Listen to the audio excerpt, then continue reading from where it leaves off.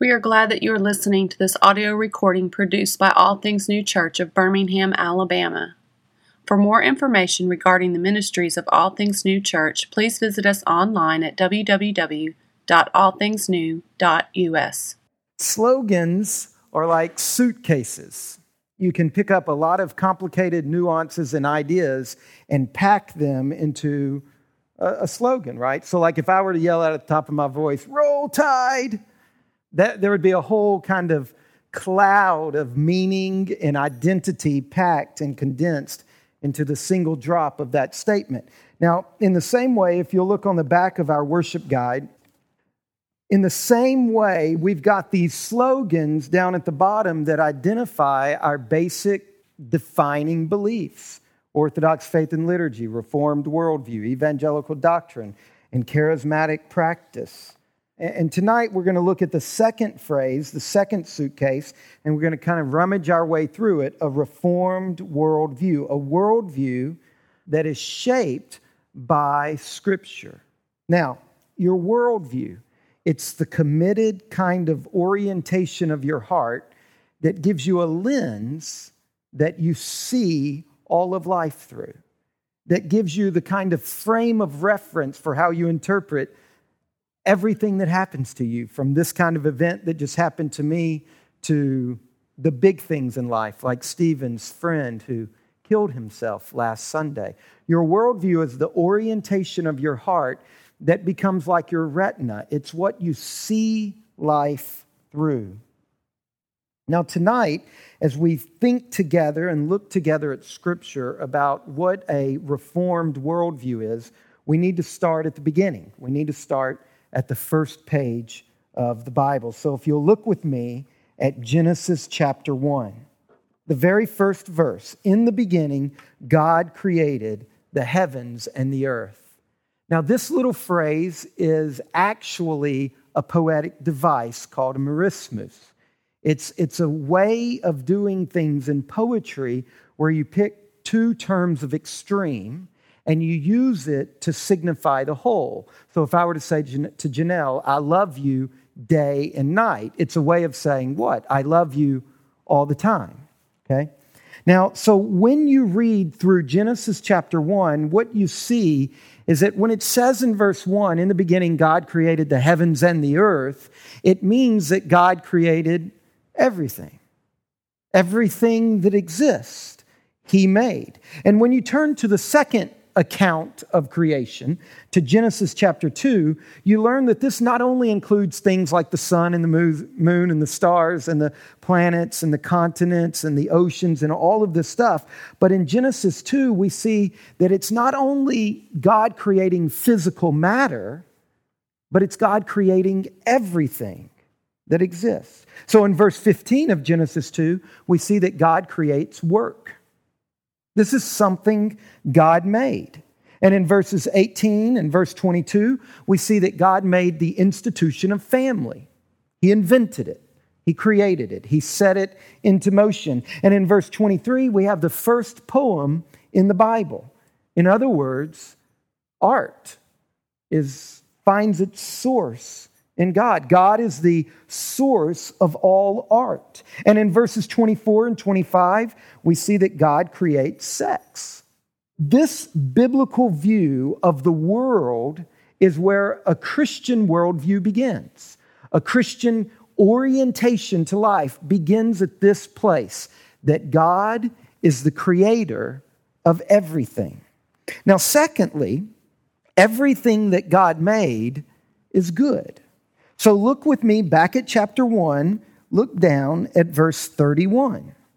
"And God saw everything that He had made, and behold, it was very good." Now there's a word in the original language of the Old Testament, which is Hebrew. There's a word that's used to describe what is being meant here by goodness. And it still hangs around in a lot of cultures today. It's the word shalom. Shalom, it means a life of flourishing, where our relationship with God, with each other, and with creation is just exactly how it's supposed to be.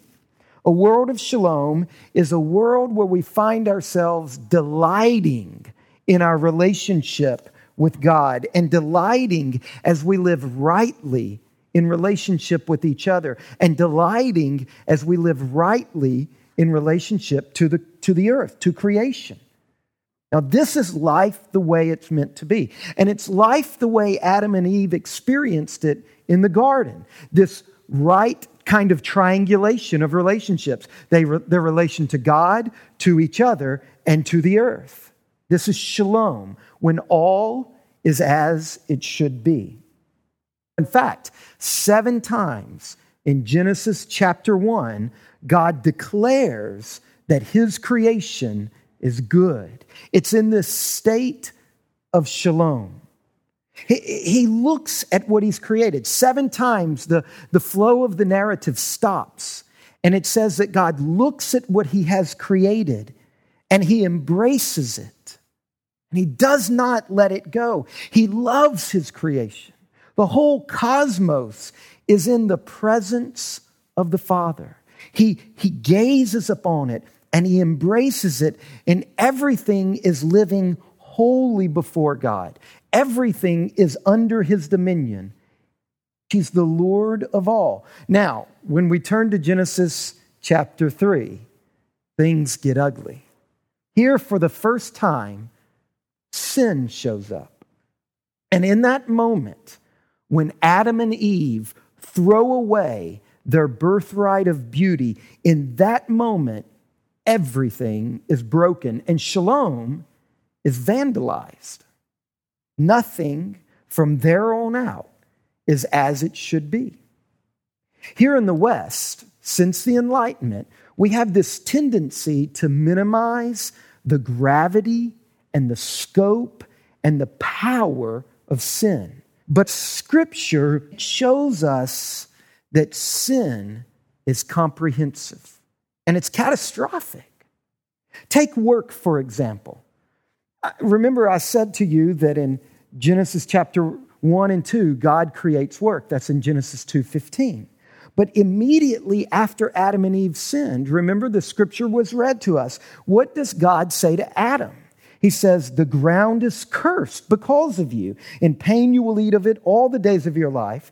Thorns and thistles it will bring forth to you. By the sweat of your face you will eat of it." So we see that Adam's sin was not only this kind of personal moral issue, but it reached out and even messed work up. Have you ever worked hard all day long and you get to the end of the day and you can't identify a single thing you've accomplished? You know why that is? Because work itself is broken. It's twisted. It's out of sorts. Have you ever been like at the end of the day and you can't even go to sleep because you're so filled with worry and kind of tension over what's going on at work? You see, Scripture is giving us a picture here. Before sin, work was right. But after sin, it's shattered. It's broken. And not just work. Look at the last thing we are told before the mutation of sin enters into God's creation. Look at chapter 2, the very last verse of the chapter. "And the man and his wife were both naked and were not ashamed." Now this is shalom. Here is a picture of the family where there's no fear, right? There's no shame, there's no secrets, there's no insecurity about love handles or blemishes or measuring up to some sort of kind of crushing and unrealistic standard. And the last thing we're told before sin enters creation is that family is a place where you're fully alive and you're fully yourself and you're fully at peace with who you are and who your spouse is. You're at peace with your role and your responsibility, with your strengths and your weaknesses. This is shalom. But then in chapter 3, sin enters the picture. And when we get to Genesis chapter 4, the very first thing we're told is what?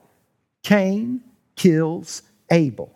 So all of a sudden, when you look at Genesis as a novel, which is the way you should look at it, and you compare the last scene of Genesis before sin to the first scene of Genesis after sin, you're forced to compare family. Family before and after sin enters God's creation. And what do we see? We see that after sin, family is a place of lying and deception and insecurity and fear and jealousy and anger and murder.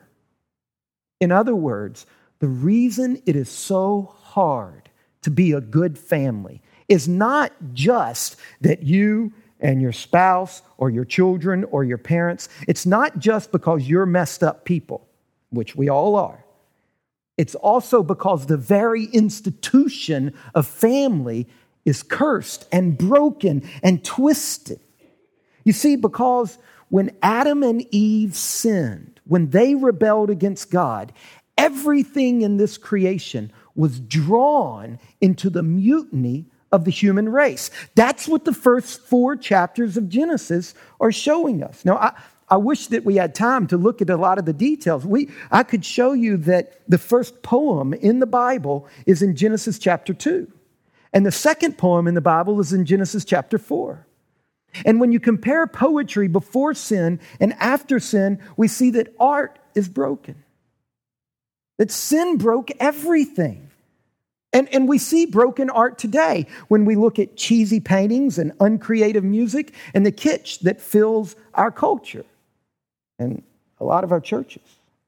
What the author of Genesis is doing is showing that the cancerous tentacles of sin invade every square inch of this universe, the human and the non-human, the personal and the institutional. That sin defiles and disfigures the beauty of shalom. And from Genesis 3, it just grows. I mean, it just goes on. And it gradually goes from bad to worse. It's this image of humans just devouring one evil after another until eventually, as you're reading through the Bible, adultery and theft and murder and rape and war seem to fill page after page after page. It's the story of creation falling deeper and deeper.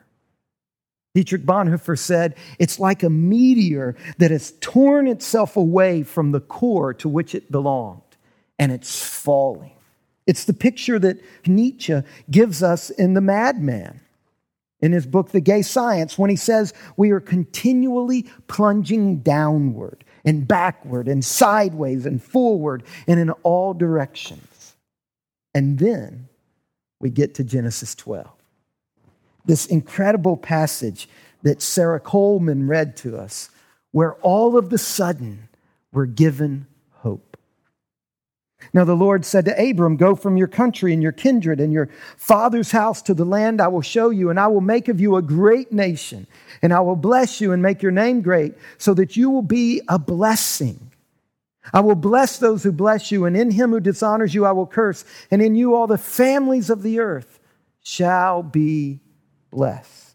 In these, the first 3 verses of Genesis 12, we see that God, just like in Genesis 1, when he turns and he embraces creation in his gaze, we see in Genesis 12 that he refuses to look away from his creation. He refuses to let his creation go. He continues to embrace the cosmos. And when we get to the moment in Scripture where Jesus is finally born, when we go all the way to that passage in Matthew that Allison read to us, did you notice what it did? It says, listen very closely to what it says in Matthew chapter 1, verse 1, the book of the genealogy of Jesus Christ, and then it begins to wind backwards, the son of David.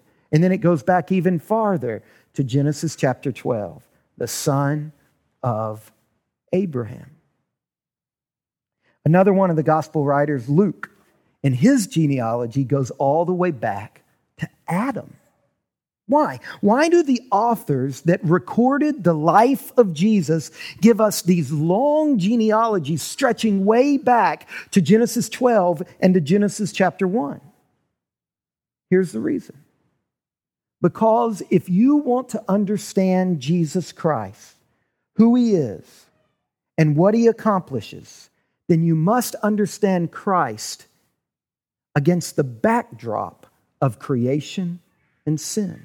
In other words, creation is the presupposition for Easter. And if you tear Easter, if you tear Christ, if you tear Christianity out of the beginning of the Bible, then you're going to turn Christianity into some tool at your own disposal, filling it with your own meaning. Salvation has meaning only when we understand what is being saved and why it needs to be saved. That's what Matthew and Luke are doing by saying, if you want to know Jesus, you got to go all the way back. Now, in Christ, when you look at him this way, when you read him not as some, oh, there's Jesus all of a sudden showing up on the scene, but when you see that he is a Jew embedded in the Middle Eastern culture, embedded in this long story that God has been writing for millennia, when you look at Jesus in that way, then you can see that salvation is the restoration of shalom. You can see that it is the restoration of our ability to live rightly with God, rightly with each other, and rightly with creation. You see that triangle is being put back together. You see that salvation is what one guy said. He said it is the re-webbing of God and humans and creation in justice, fulfillment, thankfulness, and joy. Now, this is fundamentally different than a Western view of salvation. You see, our Western culture, our view of salvation really goes back not to Jesus, but to Plato, the Greek philosopher from the 5th and 4th centuries before Jesus.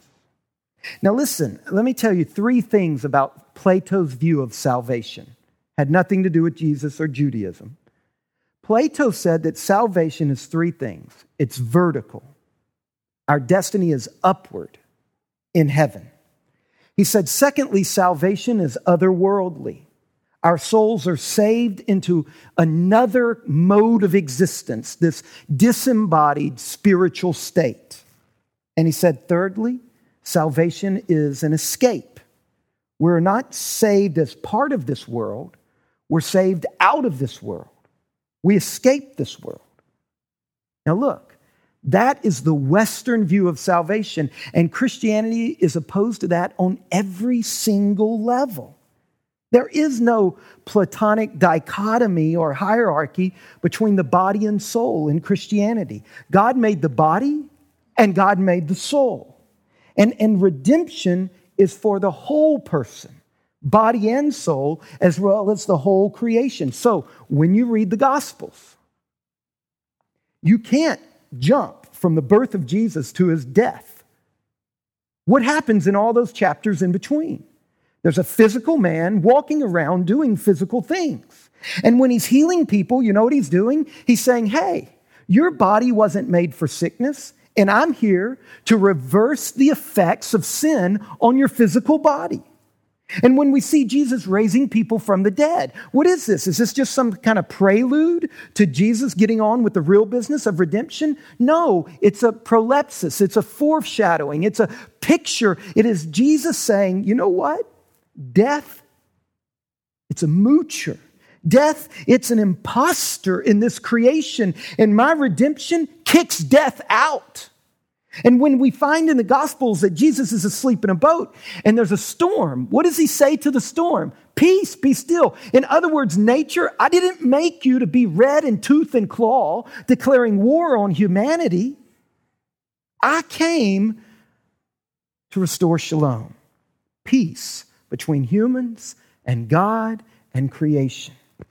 And it was ultimately in his crucifixion and his resurrection, when he takes on all of the powers of death and sin and evil, and he opened the door to the new creation. This is why we celebrate Easter in the spring, because new creation is coming to life and little plants are coming through the soil. This is why I've talked to you about this before, why the ladies misunderstood Jesus for being the gardener when they saw him right after his resurrection. And it's why John wrote that down decades later after the fact. Why? Because John knew that the ladies were right, that the gardener had returned to the garden to bring life. And it was in his resurrection that we get a foreshadowing of God's plan to resurrect the entire physical universe. And that's the difference between Christianity and Plato. And anytime you're singing a song, even if it's in a hymnal, that talks about leaving this earth, and that's where paradise is, you're singing Plato. You're not singing Scripture. You're not singing Christ. Now, when we say this is a reformed worldview, what I mean by that is that it was in the Reformation that this reading of Scripture was rediscovered after it had been forgotten for a couple of decades, really, not very long.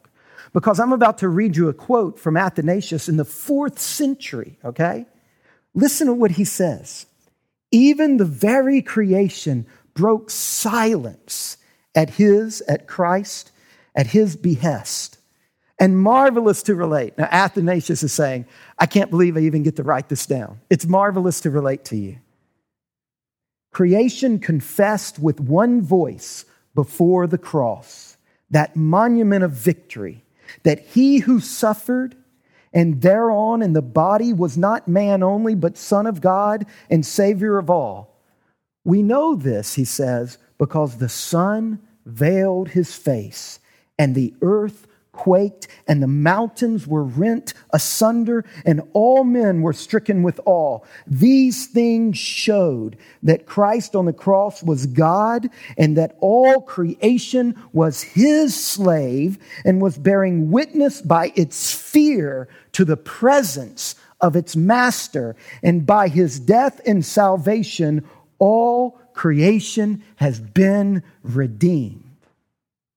This is the way the church has read redemption for the whole time.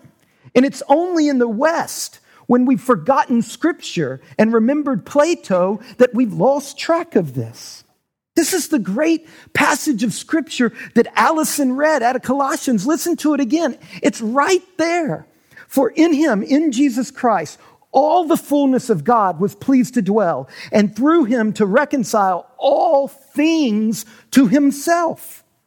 Comma, just in case you think Paul means by all things, all your little morality, comma, whether in heaven or earth, a marasmus. He's going back to Genesis 1. He's deliberately quoting Genesis 1:1. Paul's a good Jew, and he's wanting you to know that the redemption of Christ is as wide as the scope of creation. You see, if you wrench Christ out of his backdrop, if you start reading Matthew in chapter 2, if you stop reading Luke with his genealogy, if you insist on reading Christ as just some show up on the scene, if you forget that he must be read against creation and sin, then you miss this.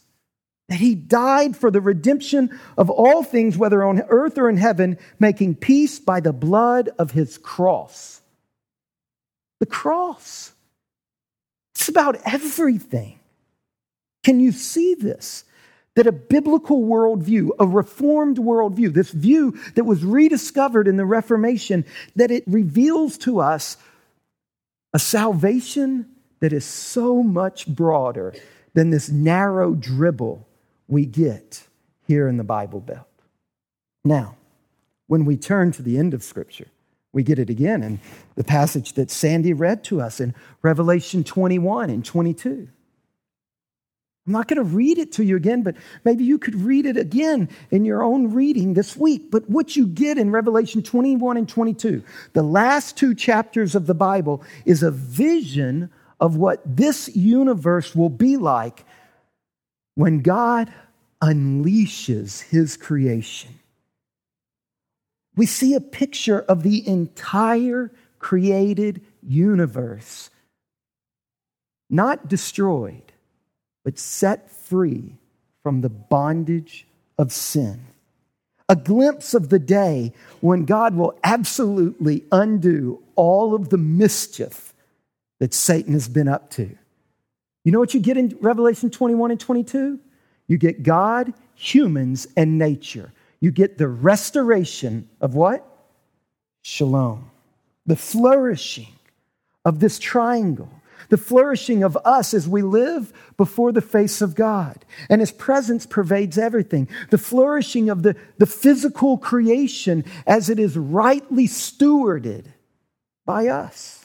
In the last 2 chapters of the Bible, just like in the first chapters, God leads us to hunger and thirst for the glorious renewal, not of life like Plato conceived of, far off out there where we fly away one day, but here, the glorious renewal of life on earth. An endlessly thrilling adventure of living with God on the new earth. I love the way C.S. Lewis put it at the end of the Chronicles of Narnia. When this part of life is over, he says, but really what's happened here is we've just turned the first page. And now we're ready for the rest of this incredible adventure. Creation itself unleashed. I remember sitting in Tim Davis's house about a year ago and talking about this. And as a group, us thinking about what will the Rocky Mountains look like when they're unleashed. And when you have eyes that can handle it. And what will the mighty redwoods look like when they get to show themselves in their created glory? You think it's hard to keep Alan inside now? Can you imagine? So here we are, waiting and longing for the restoration of all things. What do we do? What do we do while we wait? Turn with me, if you have your Bible, to Mark chapter 16 and look with me at one little verse. Mark 16, verse 15. And Jesus said to His disciples, "Go into all the world and proclaim the gospel to" who? The whole creation. Go into all the world and proclaim the gospel to the whole creation. Do you hear it? Jesus has commissioned His church to take up His mission of making God known as the ruler of every square inch. In the midst of Hitler's rise to power, Dietrich Bonhoeffer was a lecturer, sort of like a professor at the University of Berlin. Okay? So this is ground zero, right, of Nazism. And Dietrich Bonhoeffer decided to lecture on Genesis 1-3. And in his lecture at this public university, in the heart of Nazism, right in the teeth of Hitler's vicious rise to power, listen to what Bonhoeffer said. The very first day of his first lecture, he said, the church lives from the end. It thinks from the end, from Revelation 21 and 22. The church lives from the end and thinks from the end. It acts from the end. It proclaims its message from the end. The church speaks within the old world about the new world.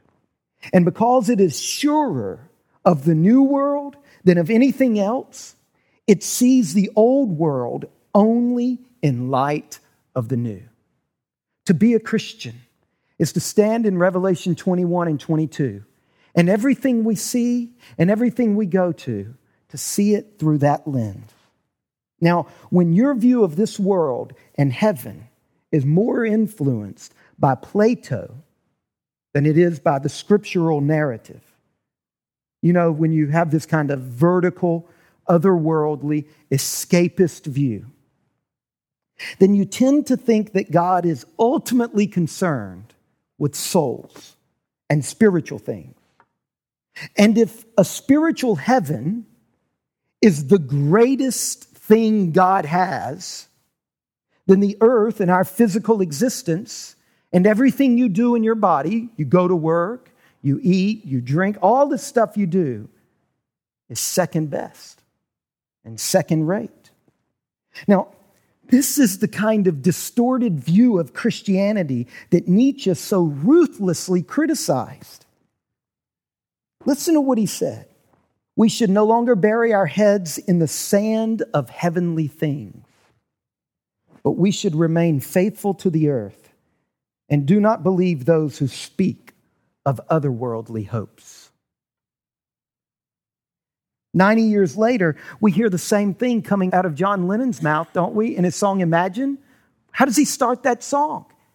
It's exactly this, and he's right on the money on this part of it. Imagine there's no heaven, and then you can imagine all the people living for today.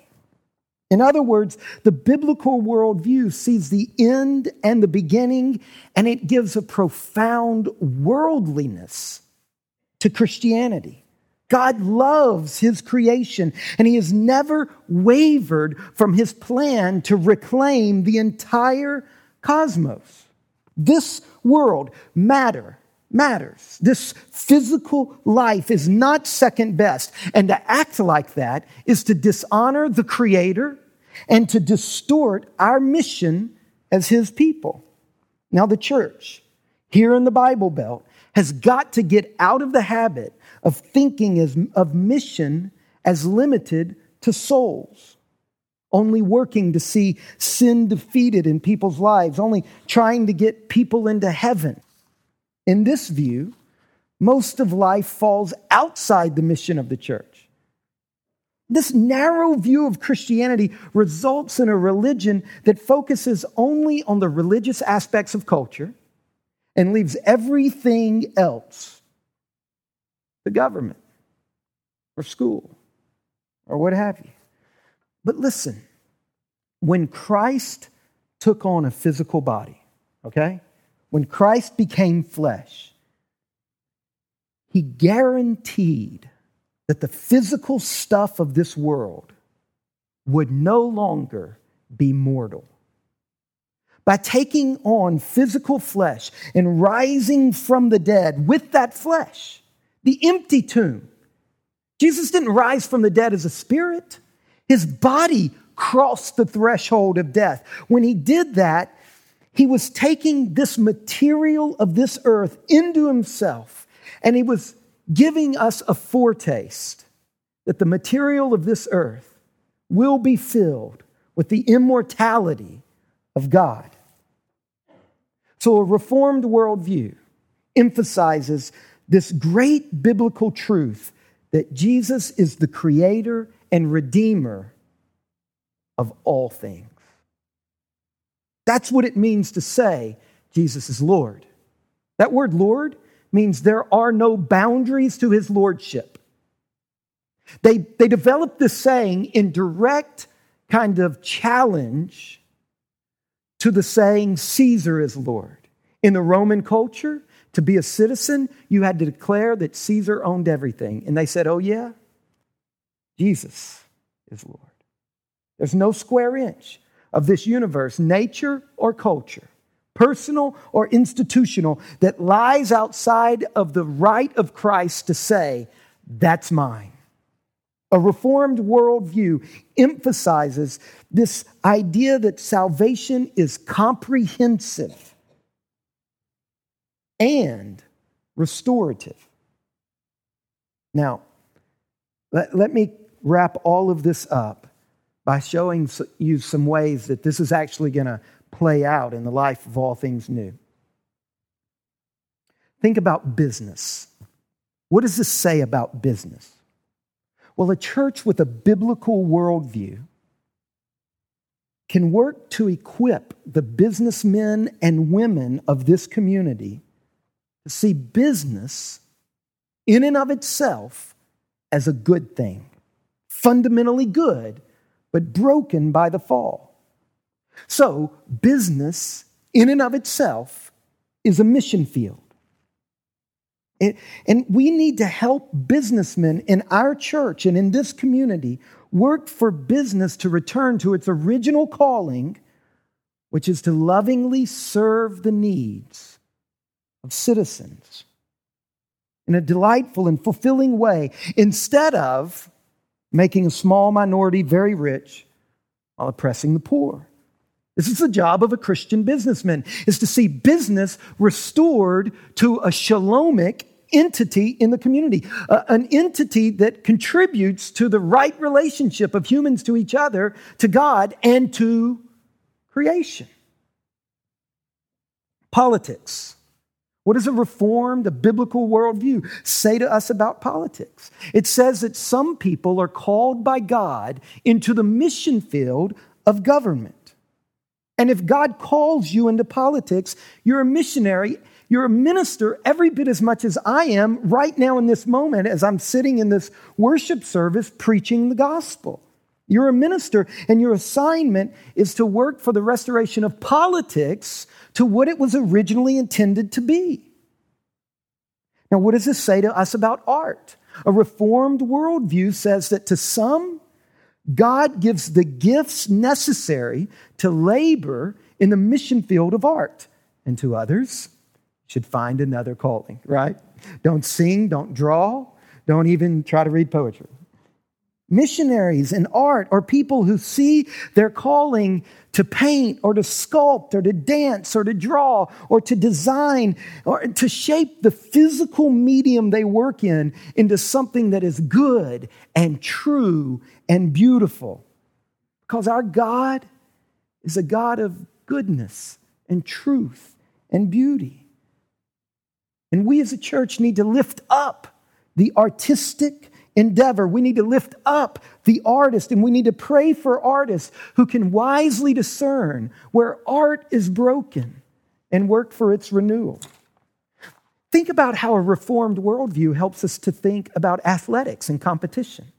I think about Emmy and Haley. It says to us that sports and athletics are a gift from God. You don't have to justify sports by saying it helps me stay in shape or whatever. It needs no justification. In and of itself, it was created good. In and of itself, competition is a gift of God, but it's been twisted. And sports and competition are filled with idolatry. So we don't only need Christians who'll go into the sport world and be moral people and live for Christ and share the gospel with their competitors. We need Christians who'll do much harder work than that.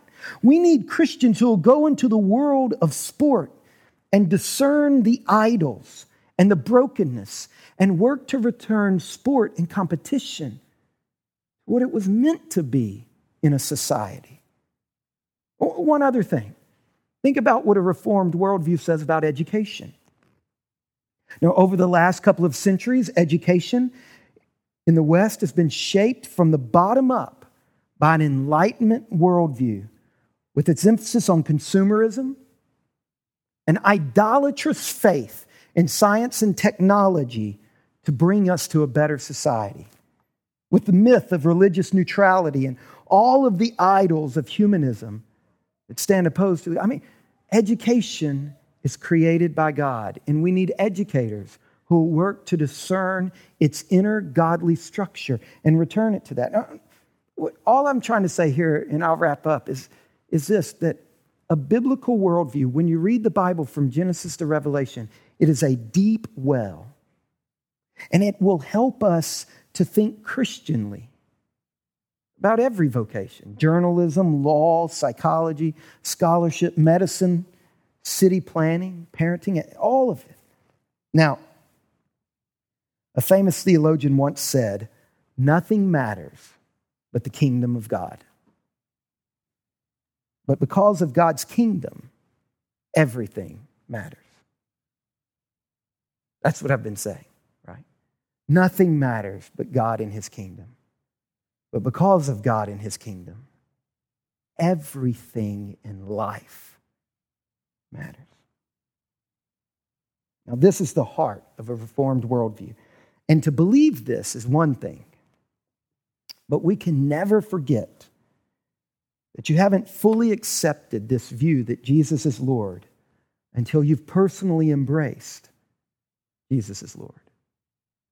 Because you can sit in churches with a biblical worldview, and you can buy into it, and you can never have that saving personal encounter where you stand alone before Christ and you bow in your heart to Him and you receive Him into your life. To say that Jesus is Lord of the whole creation and to leave that out, that's something we don't ever want to do. Let's pray.